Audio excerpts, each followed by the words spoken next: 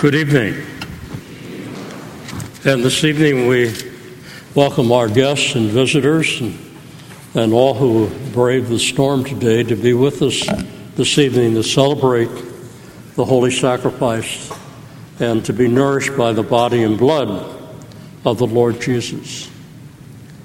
And, this coming week, with this Mass, we in the Christmas season with the Feast of Baptism of our Lord, and then we begin the ordinary time in the life of the church, and then we enter, of course, the season of Lent. And it is in this feast that we celebrate, I think it's well to remember the prayer that is said often within the office of the church, and that is a prayer from the Armenian liturgy of the Eastern Rite. It's a beautiful prayer. These three mysteries make this holy day. Today the star leads the Magi to the infant Christ. Today water is changed into wine for the wedding feast. Today Christ wills to be baptized by John in the Jordan River to bring us salvation. In the Eastern Rite, in the Eastern liturgy, the feasts of baptism, the Magi, the Feast of Cana, the turning of water into wine, were all celebrated together. It was the manifestation of the Lord. And in the Eastern Rite of our faith, that not only are these three manifestations of God, but as you read your scriptures, for them, all through the scriptures, is a manifestation of the infinite breaking into time.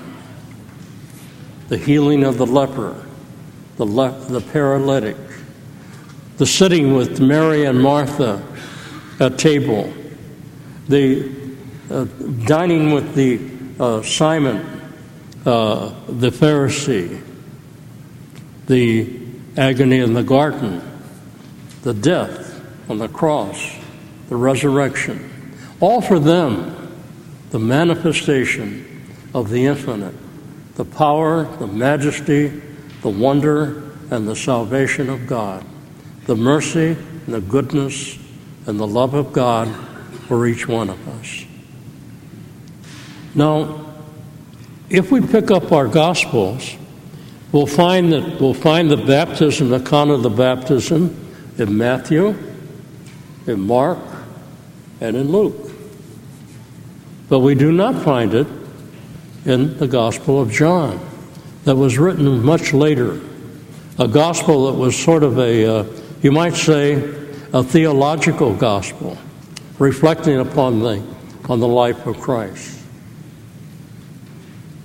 John is mentioned, the baptism is there, but it is in Matthew, Mark, and Luke that we have an explicit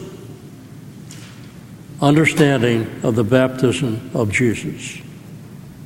And if you read your scripture, you'll find that Luke's account, our account, is the shortest. Now, each one of the authors of the gospel had a certain theme that they wanted to stress. In Matthew, it is the baptism is the fulfillment of the law. That the old law now cease. There is a new law, the law of Christ.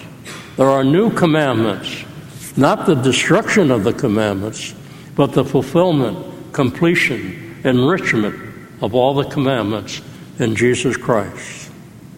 That He is now the fulfillment of all the hopes, desires, and messianic hope of the Old Testament. He is the Messiah. He is the fulfillment. In Mark's gospel, it is simply the good news that Christ is the Son of God, that in him we have redemption. And in Luke, we have the anointing of the Holy Spirit. This is my beloved Son. That Spirit will lead him into the desert in his temptation. That Spirit will lead him to the garden of his sufferings. That Spirit will be with him on the cross when he'll cry out, Father, forgive them, for they know not what they do.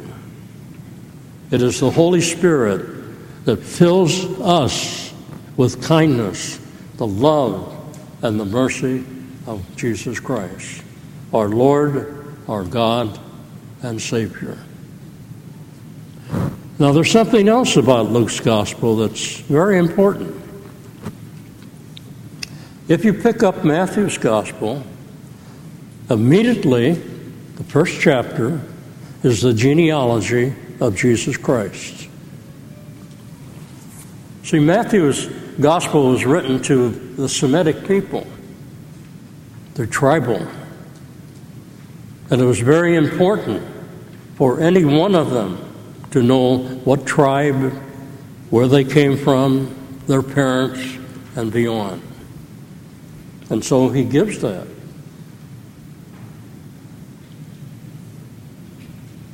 In Mark's gospel, there's no genealogy. It's simply the proclamation that Christ is the Messiah, our God, and our Savior, the good news that we are saved. We're free from our sins.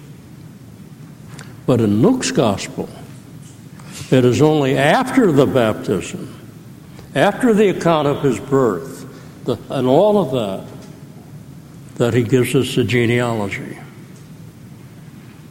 And we might ask why. And the reason is that the genealogy goes back to Adam.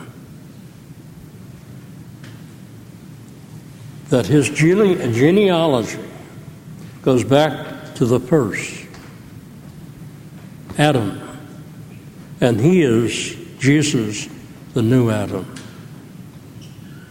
And it is the new Adam that is transformed, who takes our human nature, transforms it, restores it, renews it, that we are forgiven. We have been reconciled to the Father.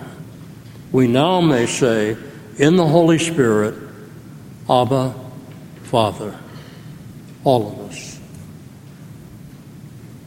You know, there's something that's lacking. We have lost the joy of know that we have been predestined and forgiven in Christ Jesus. That we have been lifted up on the cross, reconciled to the Father. That we have been washed clean by his most precious blood. That we have been formed into a people, not simply the people of God, but the mystical body of Christ. That Christ is our head, and we are members. I am the vine, and you are the branches. And if the branch is torn from the vine, it withers and dies.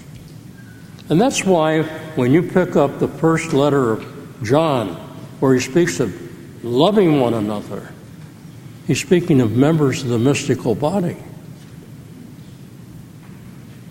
See, the command of love, the charity that we are to have for one another, even those who hurt us, betray us, whatever they do to us, we are to love them and we are to forgive them. Why? Because of Christ. We make up Christ. And that's why that sin is the most destructive thing that can happen to any one of us. And that is why that the sins against charity are the most serious, because they're sins against Christ. So today, when we think of Adam, we are the new Adam. We are one with Christ. We have been transformed. He has taken this human nature with all of our faults and sins and brokenness. Each one of us, we are called to be a new Adam in Christ. And so we have the words again in Eastern Rite liturgy. Adam has descended into the Jordan and has been washed clean of his defilement. You see, we have entered the Jordan. We have been washed clean, and we have been cleansed of our defilement. We are children of God, adopted children. We are called to be alter Christus, another Christ. God bless you.